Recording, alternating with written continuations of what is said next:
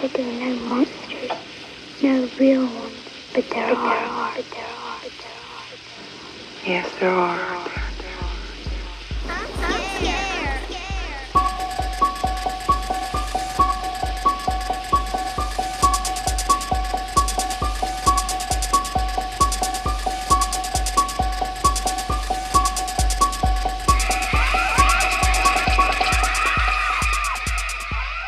Welcome. This is the Collective Nightmares podcast. We are sociologists who talk horror movies. My name is Marshall Smith, and I love horror movies. I'm steeped in them right now. Horror movies are really either fun for me as escapism in the time of COVID, or else they are a way for me to wallow in the depravity of humanity and all its cruelty and terribleness, and for whatever reason sometimes that makes me feel better. I like that, Marshall. I'm Laura Patterson. Marshall and I both have our PhDs in sociology from the University of Colorado at Boulder, and I like horror films, well, for a lot of reasons, but in this particular case, and I feel like this comes up with the horror genre more than it does with other genres. Granted, that's a lot of what I put my time into. But I feel like horror films often serve as really effective therapy for me. So these films in particular did give me something to think about for a while, because horror films talk about how we should be, and they point out good and bad. And a lot of that can also be reflected back on ourselves as pointing out our own flaws. And so, yeah, I enjoy the genre because it gives a lot of food for thought around what kind of person we should or shouldn't be. Okay.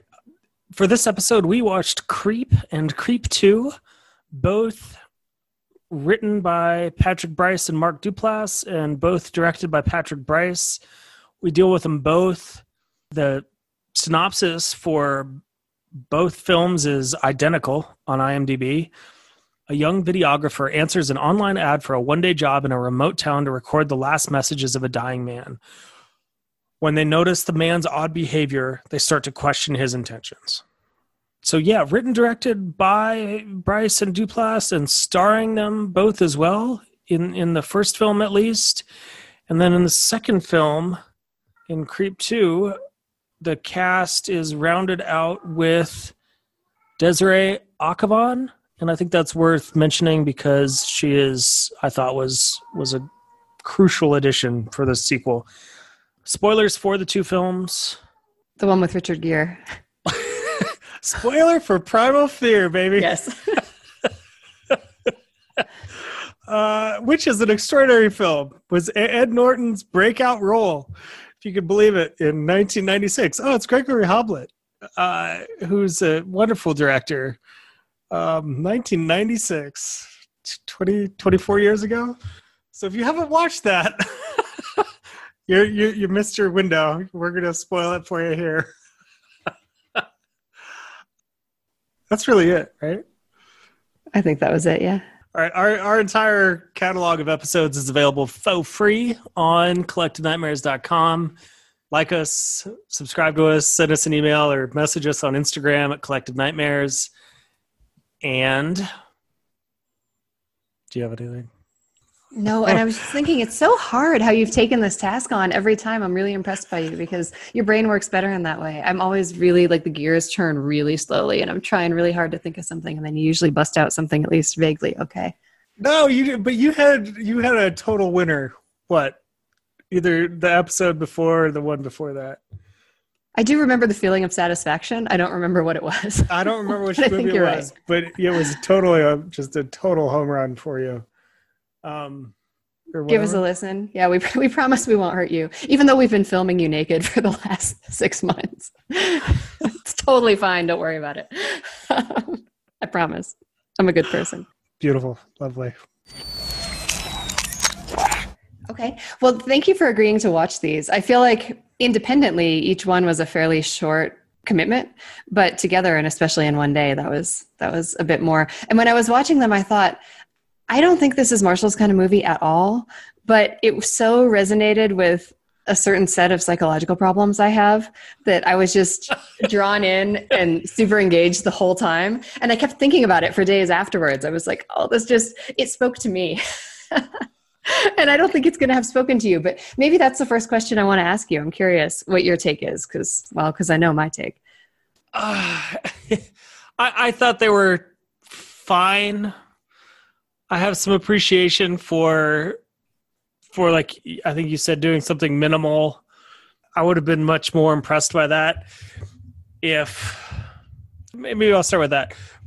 With a little bit of context for folks, I absolutely loved Blair Witch.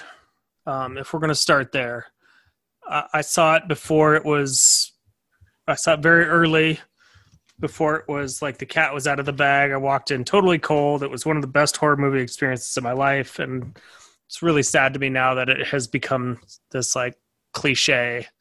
I thought Paranormal Activity was extraordinary. I think that's fantastic.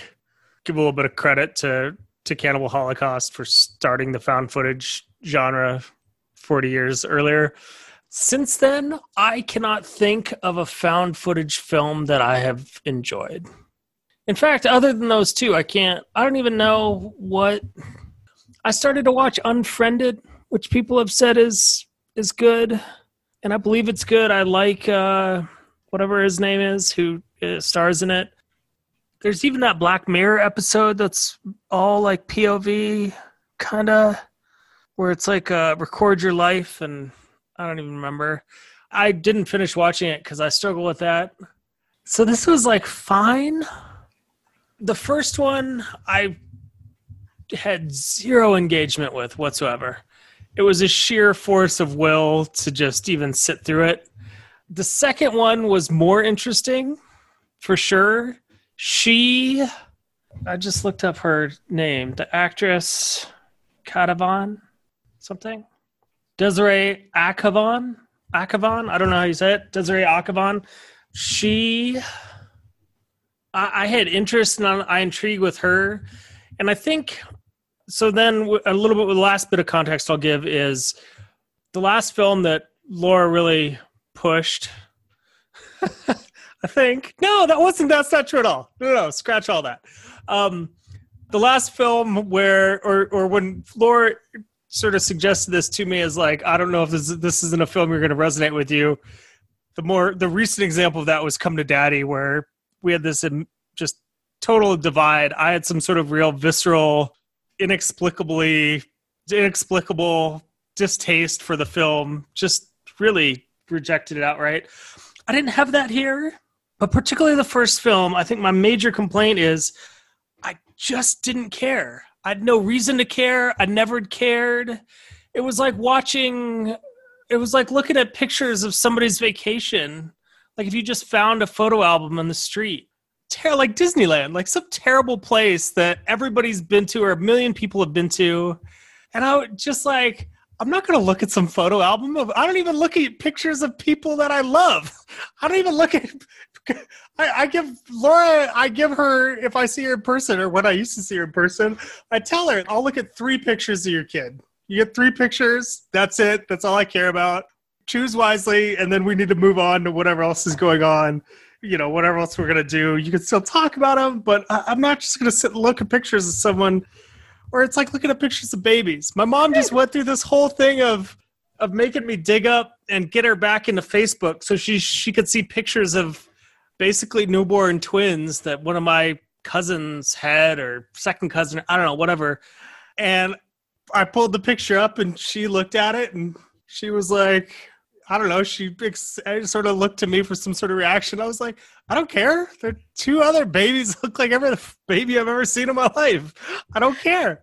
And that's I have to interject here and say that, Marshall, however, you still took on a regular basis and shared pictures of your kittens as though they were somehow more interesting than every other fucking cat in the entire world. And when I send you pictures of my kitten, which I do probably more often than pictures of my son, because I do try to select those so that they will actually engage you, you consistently seem just really thrilled to get the pictures of the cat. Now, maybe I'm misreading that, but I think there could just be some sort of anti-human thing going on with you because you are drawn toward pictures of cuteness when they look just like every other creature if they are not human, or at least if they are cat. I'm guilty of sharing cat pictures. I would like to think that I do better than other cat owners, but maybe not. I would have to look at how many cat pictures I've actually sent you. I do enjoy seeing your cat pictures. I'm thinking of being at your house sometime, again, back in like the pre-COVID world. And we were sitting on the couch or something, and your cat is doing something looking just like a very normal cat. And you like stopped whatever conversation we were having so you could get the phone lined up right, so you could get a cute picture of it. And I just thought, this is so strange. This is Marshall. What is he doing? What is he doing?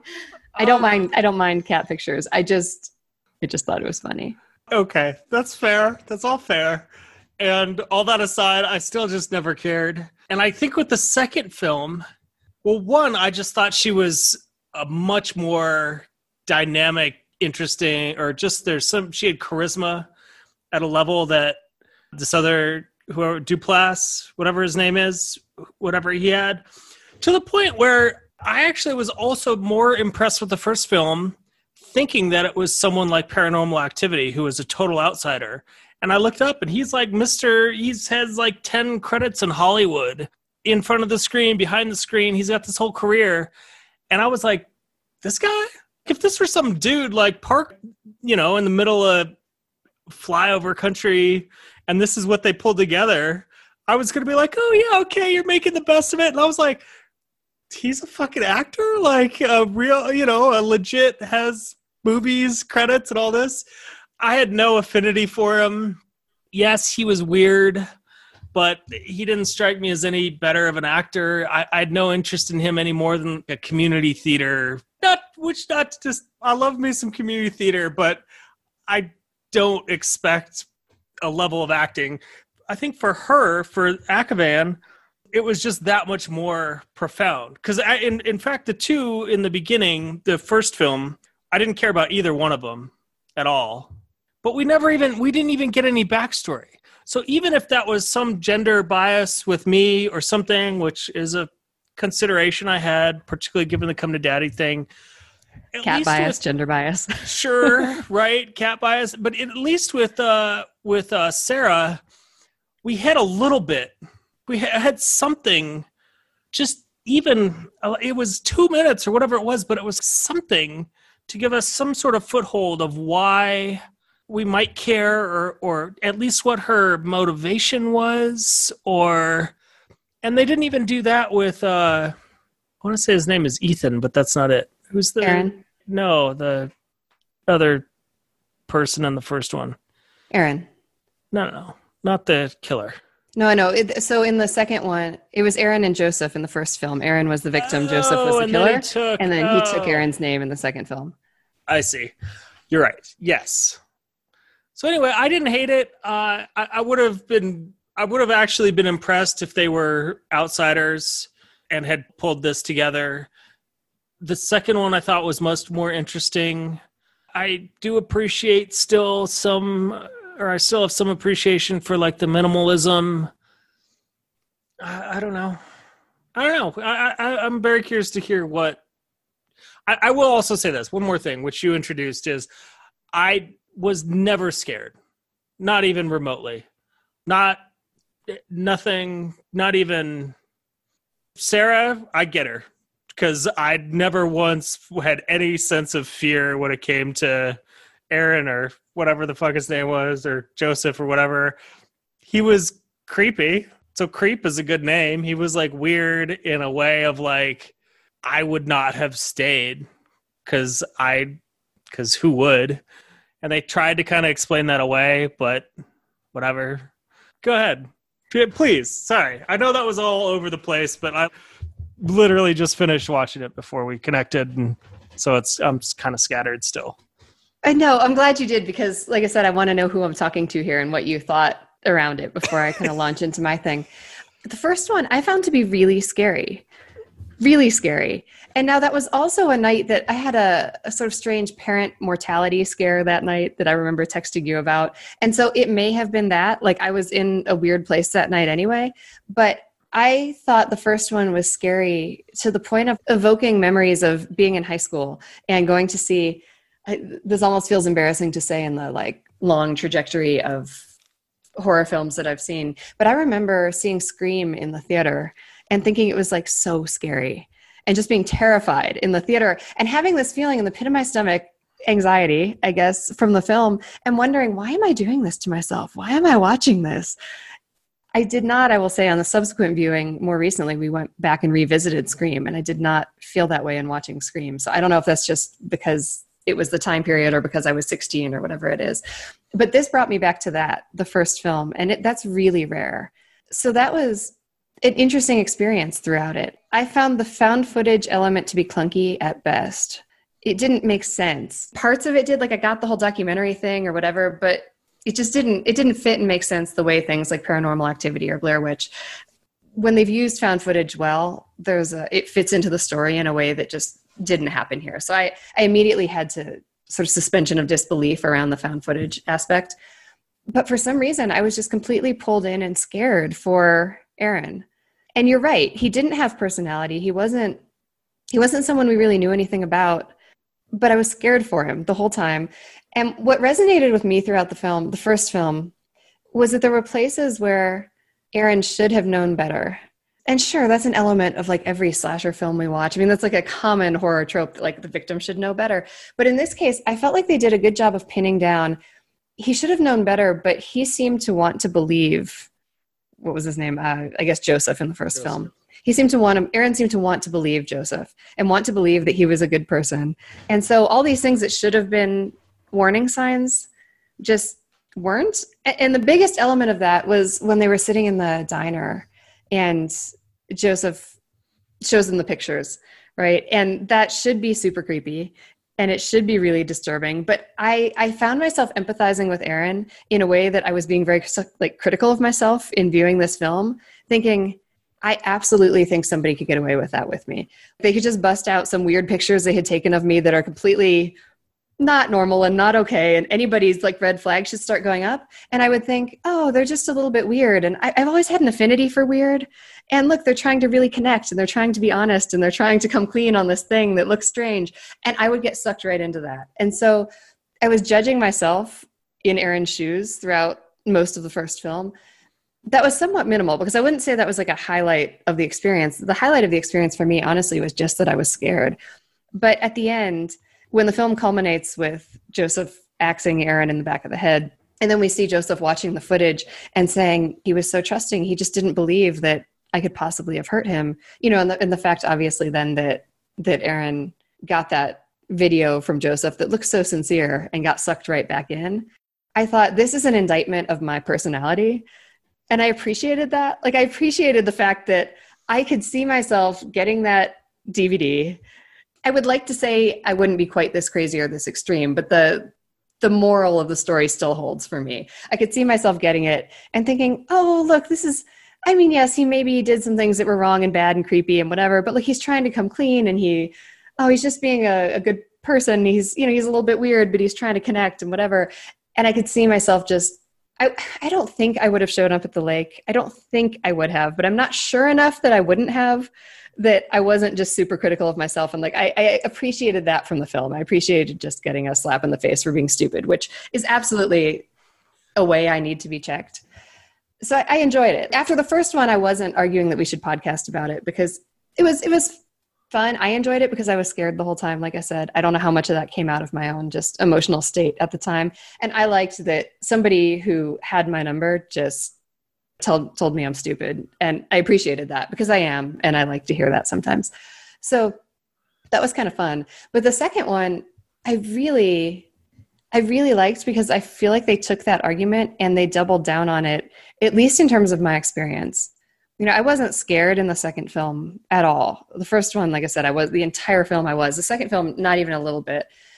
But I will admit, when the film started, or when we kind of tag onto Sarah and we're going to go through this experience with her, I was thinking to myself, okay, I know that he's a problem now. And so to the extent that the first film kind of got me a little bit, as in I was maybe willing to give him the benefit of the doubt and think he wasn't a horrible, scary serial killer. Now I know And so this time I know, so this is going to be a very different experience, because even if he starts trying to like manipulate her or something, I'm smarter than this. And look at me, I've learned my lesson from you, Creep 1. So when I'm watching Creep 2, this is going to be fine. And I recognized that I was a little bit in trouble when she walked in the door and he's making a smoothie and he had a ponytail, and I'm kind of a sucker for ponytails. He was like a little bit sexy. I know.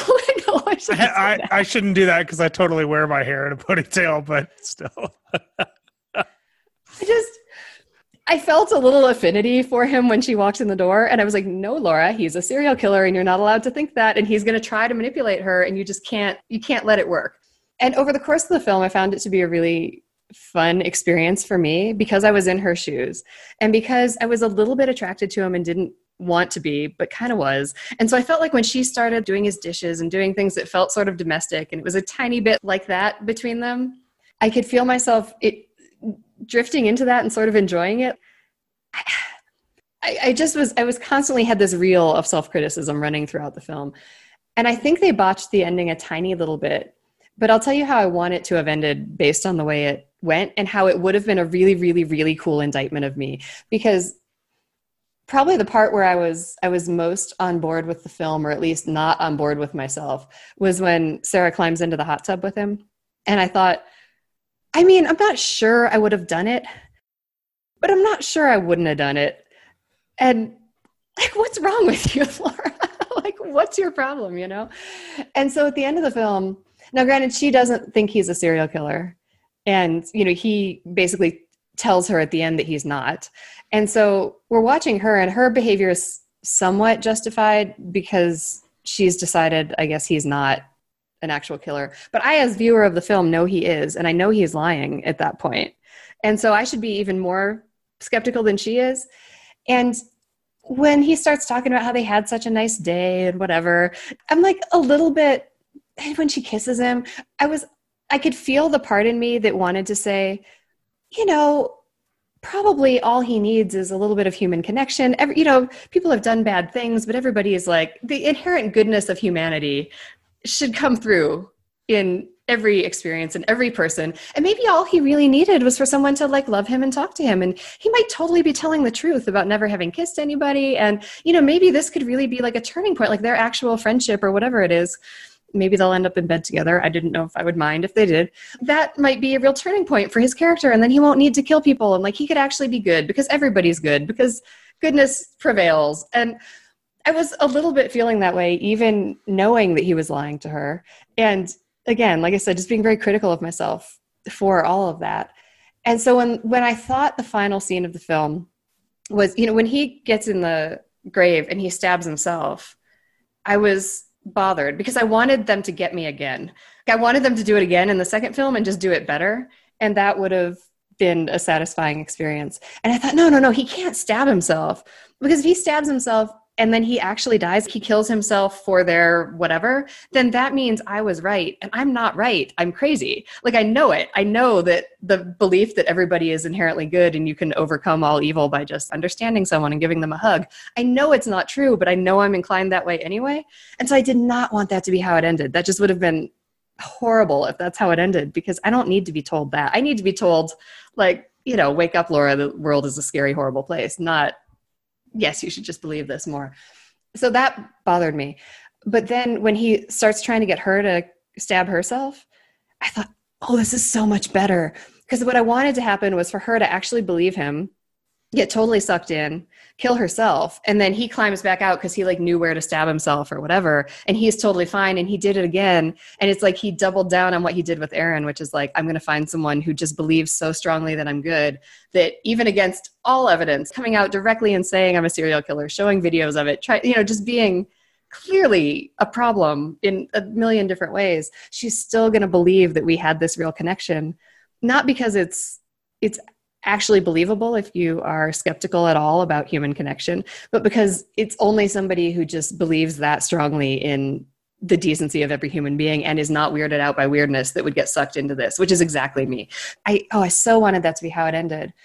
And I was confused at the end. If they had called it like that, that would have been great. I was okay even with the fact that she doesn't try to kill herself. I mean, if she had, yes, it maybe would have indicted me more, but I think also that wouldn't have really fit with her character. I was okay if she didn't. But then I thought he needed to switch gears and just go and kill her, because the whole point was to kill her, not to really be with her. And this was all a lie about him loving her and whatever.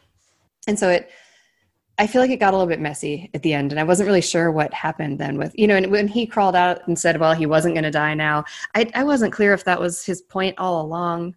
The argument I wanted it to be making, I felt got muddied. And then with them on the subway at the end, I mean, that opens it up to maybe another one, but I'm not sure what they were doing with that. But I will say, when he had his line about trying to get her to kill herself, I thought, whoever wrote this just is going after exactly the psychological problem I have. And I really appreciated that. And I really enjoyed the experience. On top of the fact that it's just cool that it was written by, I don't remember their names. Was it Patrick Brice and Mark Duplass, the guys from the first film? They wrote it, and then Brice directed it. And then they both are basically the only people who starred in it, which is kind of neat. Yeah. And then, the minimalism of that is cool. And the fact that, like I said, I was scared for the first one is cool. But what I really liked is that the sequel did to me what the first one did, but 100 times over, because I knew better. And I knew better, first of all, from having seen the first movie, and secondly, from knowing he was actually lying. And part of me was still hoping that they were going to actually connect and be best friends, and he would stop killing people and they would just snuggle in their little cottage forever and be weird together. And if it had ended by him killing her that way and being like, come on, you're stupid and you should have seen this coming, it would have been a really great set of movies for somebody like me. You, on the other hand, do not have that problem. You don't get sucked into the inherent goodness of humanity to a point that it cripples you and makes you blind to warning signs that you should see. So because of that, I felt like that argument's probably not even going to register with Marshall, because he's not got that problem to deal with. But for me, it was all over the place, just jabbing at my stupidity and doing it in a way that made me laugh often. It was kind of funny. And I super appreciated it for those reasons. I see all of that. I wouldn't call you stupid. I would call you naive, or I feel like there's another word that is like naivete, with maybe that's in naive, with that optimism or that cluelessness. And I can't think of it, but yeah, that all sounds exactly like you. I in probably as many different ways as I thought I could do, even remotely nicely, I've pushed you to not be as nice as you are for years, as long as I've known you, or at least as long as since we've reconnected. If not before, I don't know if I remember before, probably not. But so I feel all that. I think the end still works because she was still being naive, and I don't know that he wasn't doing that anyway. Isn't that what he was doing anyway? Was totally Scream, stabbing himself where it wouldn't really kill him, so that he could turn it around and kill her. And it was really just kind of a test of her, but he didn't really think she would do it. We don't know. But I kind of hear what you're saying. I don't have any idea what the subway thing was about. I don't get it. Except I think she was wearing his necklace. And that was the only part I really liked in that scene. I'm pretty sure she had his necklace on. And if she did, then that carries that on a little bit, that she felt they really had this connection. I wanted her to believe it, and I wanted that to be her downfall, and I wanted him to have been lying the entire time and not have any connection at all and just being tending to kill her. The Aaron and Joseph necklace, or a different?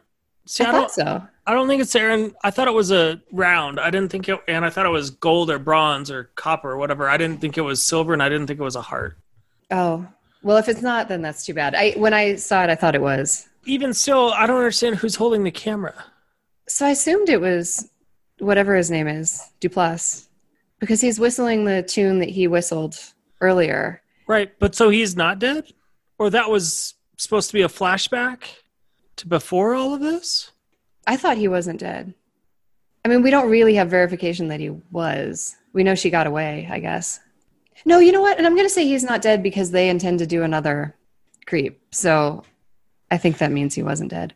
Yeah, but they could do another Creep, which is what I was going to say, or maybe I should have started with that, is I feel like this is like a Human Centipede thing, where based on in the third one, they could either pull this all together, or this could all really just devolve into navel-gazing, ego-stroking useless throwaway because Duplass and Bryce think they're a lot more impressive than they are.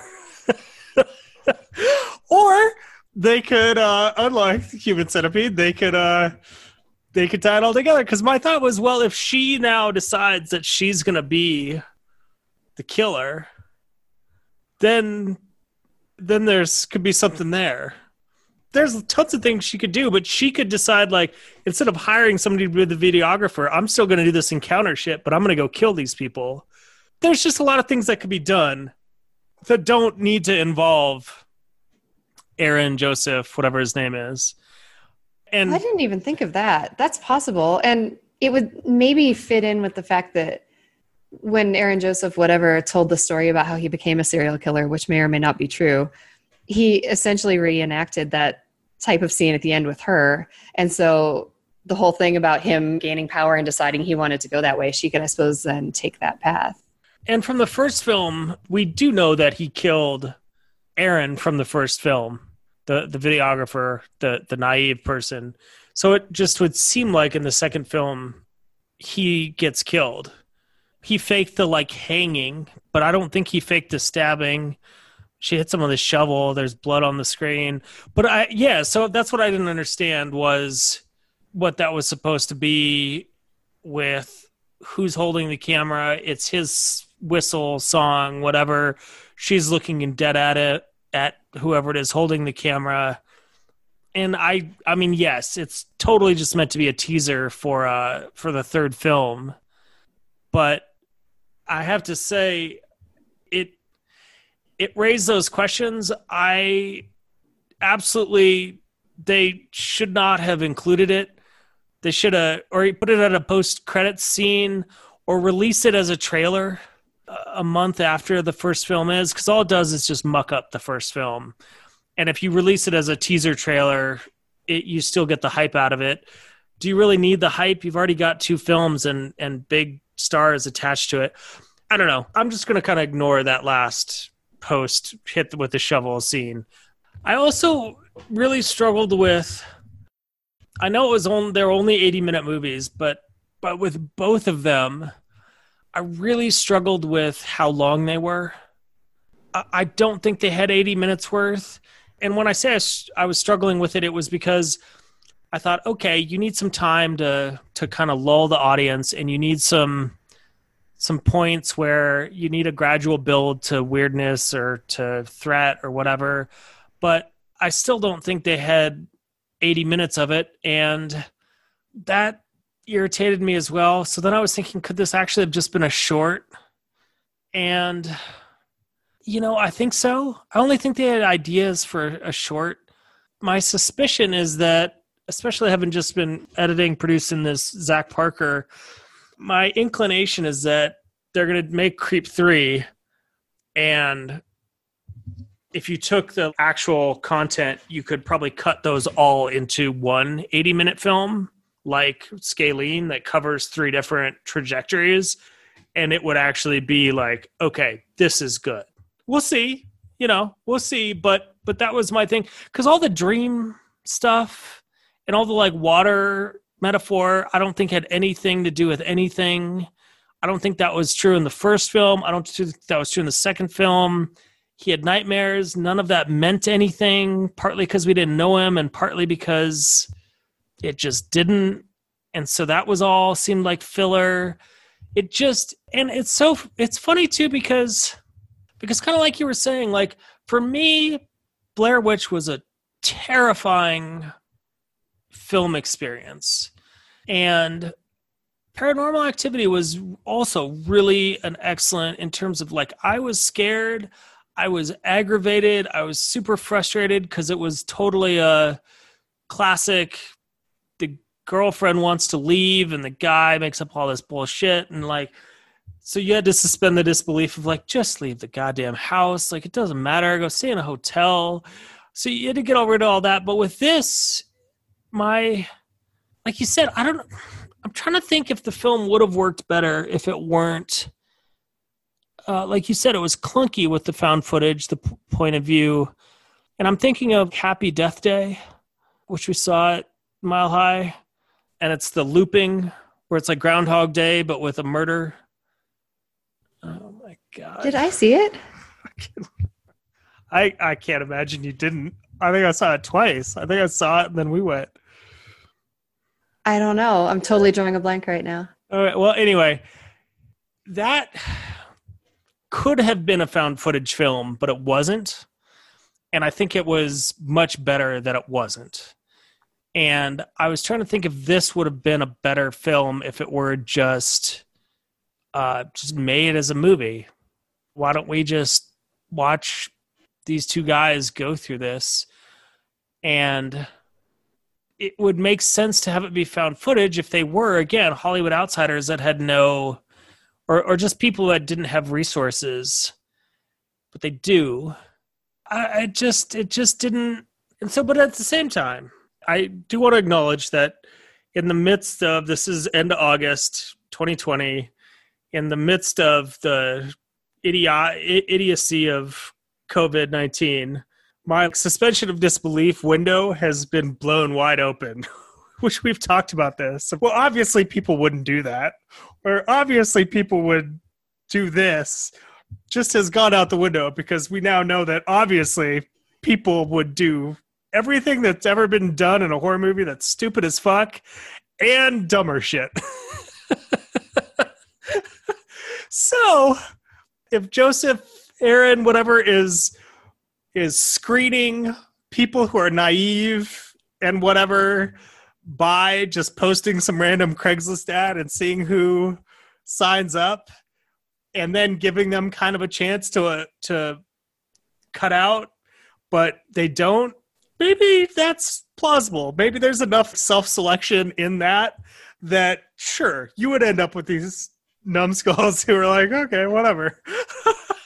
Yeah, I'll do whatever you're doing. I'll just go along with it and keep going along with it.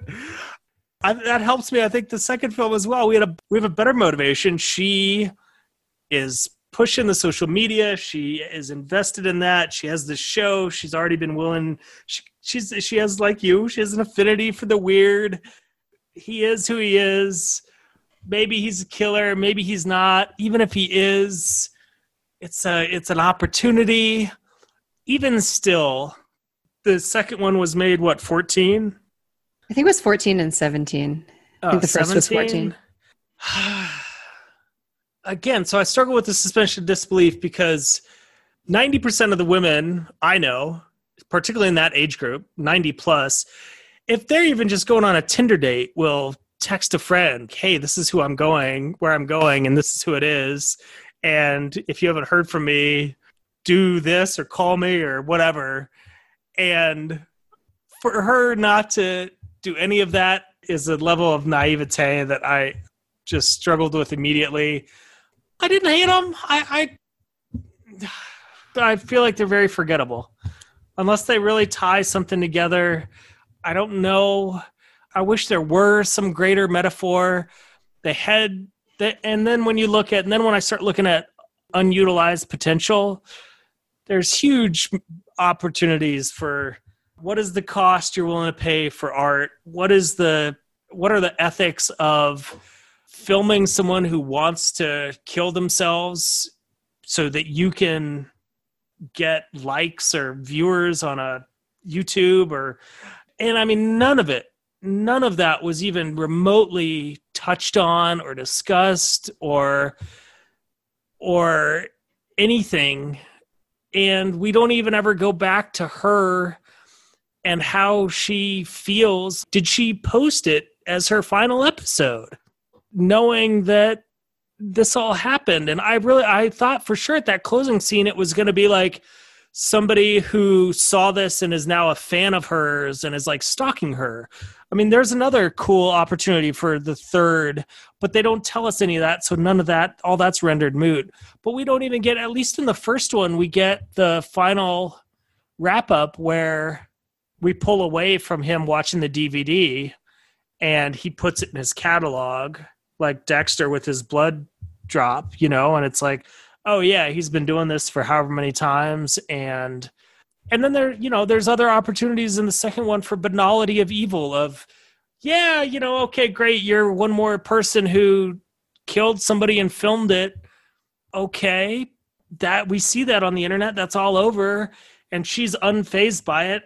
There could be a whole different discussion of, okay, they do give a little line of like, well, we could just make another pedantic documentary and splice all my footage together.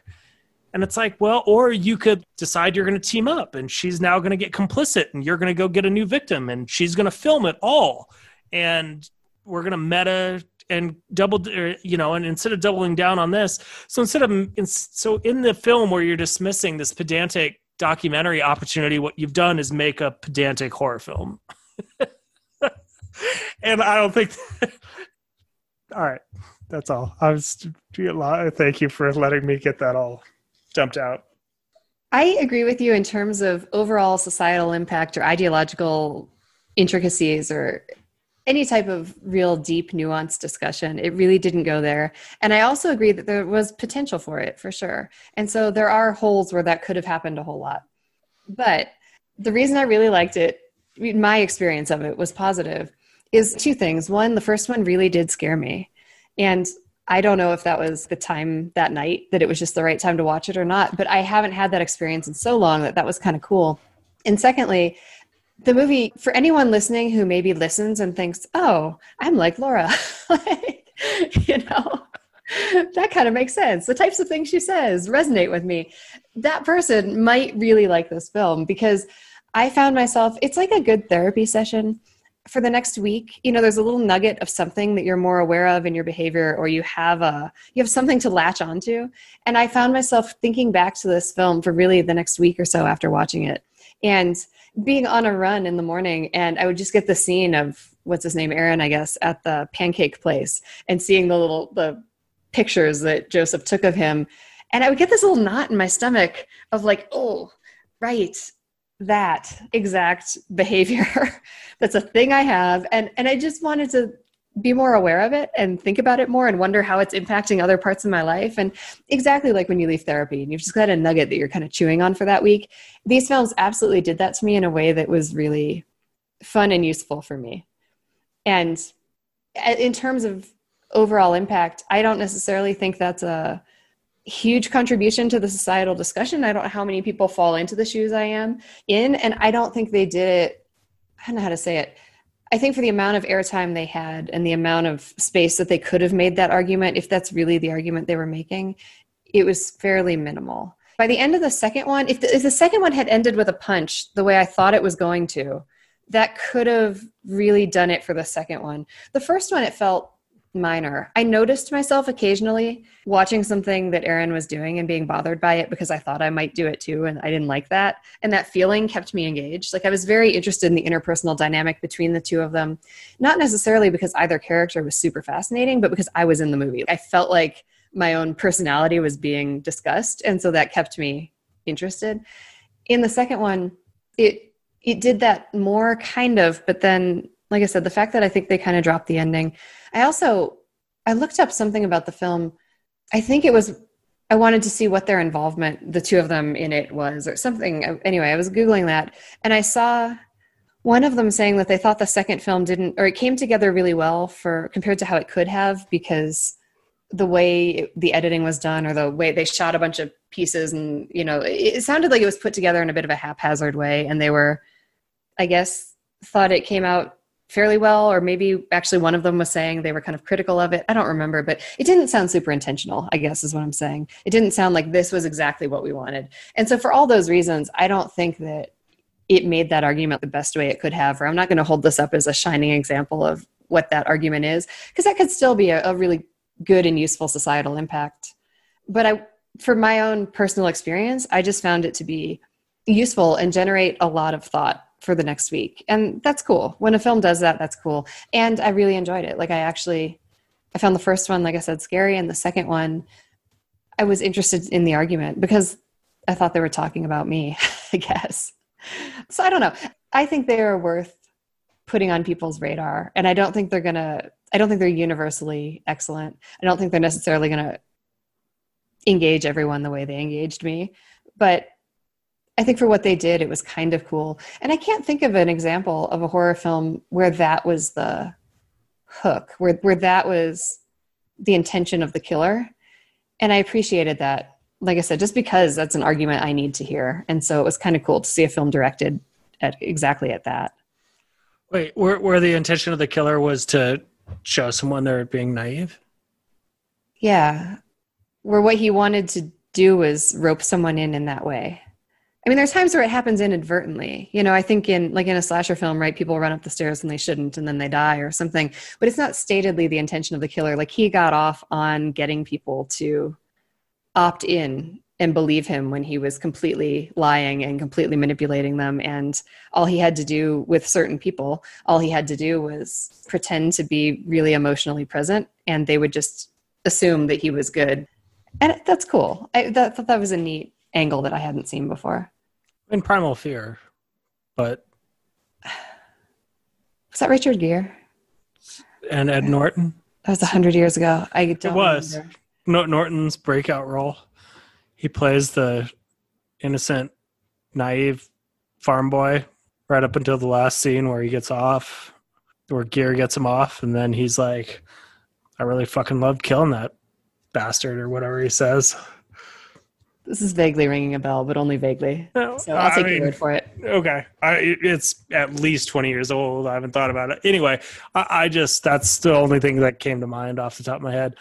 I do think it's worth giving credit to anything that will disabuse you of your optimism of human nature.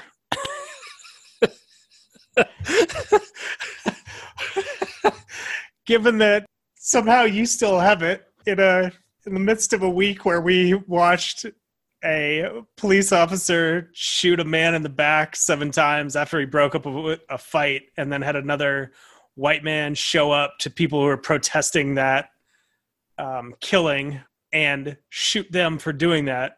Your faith in optimism in human nature is even more intensely bewildering to me. I was going to use the word pathological, and I don't think that's entirely inaccurate. Like I said, it might get me in trouble one day, but at the same time, it's one of those traits. There are a lot of traits like that, right? Where they have the good side and the bad side. The bad side is that I could easily wander into a situation like this, but there's a good side as well. And so, we don't want to dismiss the power of believing in the goodness of humanity. No, we don't. That may be a reasonable note to end it on, frankly. You don't want to rehash Up in Smoke or whatever the fuck what's the book? Smoke something? Oh, Human Smoke. Oh, yeah. Yes. Okay. No, we don't have to rehash but we could. You're right. This would be a good launching pad for that. Read Human Smoke. It was so good. We'll just throw that in. Right. And when fascism comes to the United States in November, we could relitigate it again. I'm sorry, fascism is perpetuated, not arrives. There was something else I was going to say. Dang it. Oh, I was going to say, I do want to give credit. And I mean, I said that jokingly, but I get why you would enjoy it. And that's good. And that's worth acknowledging. And I was also going to say that I don't know. I mean, it's been now since it came out, 99, I guess. 20 years since. So Primal Fear must be 25 years then. Anyway, Blair Witch came out, and I don't know if it had any big societal commentary either, any more so than what you were saying about naivete or innocence or the insulation of privilege or whatever it is. But I guess what Blair Witch did for me, at least when I saw it, was it, in a similar way for you, is at that point it confronted me with the notion that we live in a society that would go see, including myself, would go see basically a snuff film. It was marketed, right? And I mean, I guess that's what a lot of internet traffic is driven by. So I don't know if it had a lot of commentary, but the fact that it was marketed as this is real and this is found footage, and we're gonna show these deaths of these kids I guess it's not really necessarily a snuff film, but as close as it could be without being a snuff film. So somehow there was like an ethical loophole to release it into theaters. That was at least as frightening to me as the content of the film. Well, that's not true. Particularly back then, being lost in the woods at night, it's a pretty primal fear. I don't know why that didn't really do anything for me here. I'm glad to have watched a couple movies for you. I'm glad you got a great, terrifying experience out of it. That was the last thing I was going to say. I promise. I had a terrible viewing experience of it. My main media computer that's hooked up to like my TV and my stereo and all that, no apparent reason, is not working. Just like 10 minutes in, just blipped off, and that's it. So I ended up watching it on my laptop, and it's in the day, and I don't know. Surely didn't help.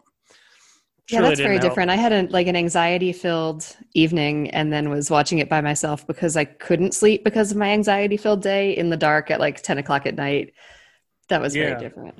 Yeah. So that matters too. Well, thank you for watching them because I found them impactful. And I wanted to podcast on them because I thought there very well may be people listening out here who have heard enough of what I've said to resonate with me. And in that case, this film might really resonate with them and they might really like it. And I wanted to just put that on people's radar for these films, I guess. Hey, and I have a feeling that this will be worth having done when they release the third one. Because I'll either get to rant for an hour and a half about how it was all terrible, or we can really dig into how phenomenal they were able to tie it all together and make some extraordinary commentary that they set themselves up for by virtue of digging themselves into this rabbit hole. So there's hope. We'll see. Well, it was fun anyway. Yeah. We never graded it. So glad you remember that, because I feel like it's been in like the last 3 times I've totally forgotten about it. Okay. Grading the film. I'm torn because I honestly feel empty on it in a lot of ways, except that one note, which, like I said, hit really well for me. But for the most part, it felt lacking in congruent commentary, even though I enjoyed it. And it, like I said, it had a conversation with my own head that was helpful. But in terms of looking at it as a piece of art that's meant to give something to the world more broadly, I think it was empty in a lot of ways, but fun. I enjoyed it. I thought it made me laugh. I was engaged and scared and whatever. So it was a good experience, but I do feel like it was largely lacking. So I don't think I would go higher than like a C, maybe. I wouldn't C+. I don't know. I wouldn't put it, I don't think it was trouble in terms of the commentary it made. And I do think there were pieces there that resonated with me, but I don't want to elevate it to the level of a film that really makes a societal impact because I just don't think it did. C+.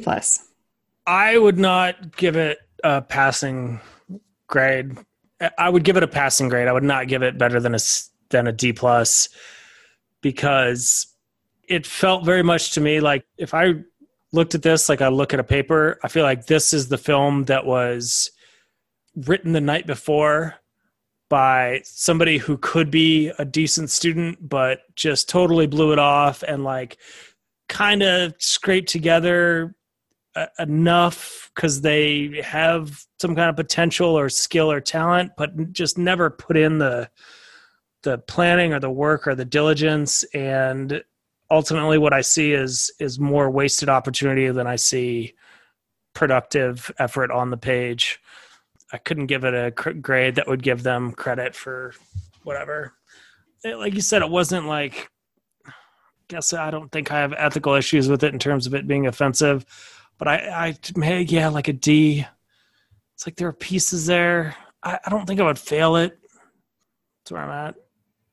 I agree with a lot of that, but I was the right audience. Yeah. So I'm going to go higher because I saw what I think they were trying to say. But I will admit, I'm not even totally sure they were trying to say it. And if they were, they could have said it better. But still, I was the right audience. So I'm going to go a little higher. That's good. Yeah.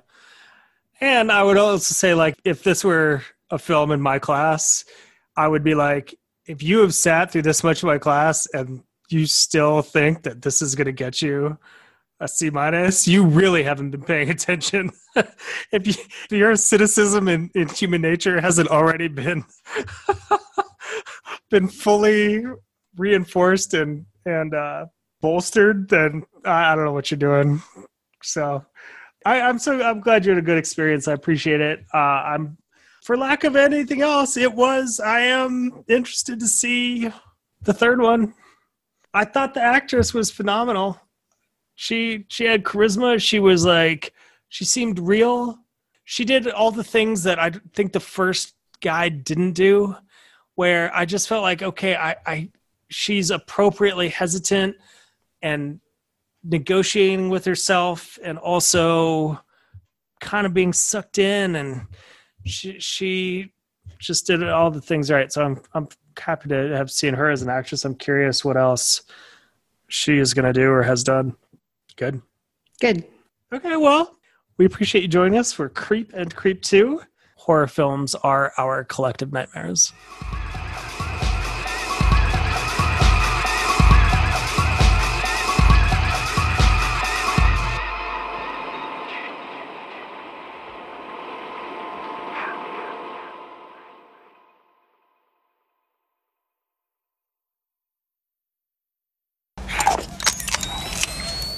Come join us for a tubby.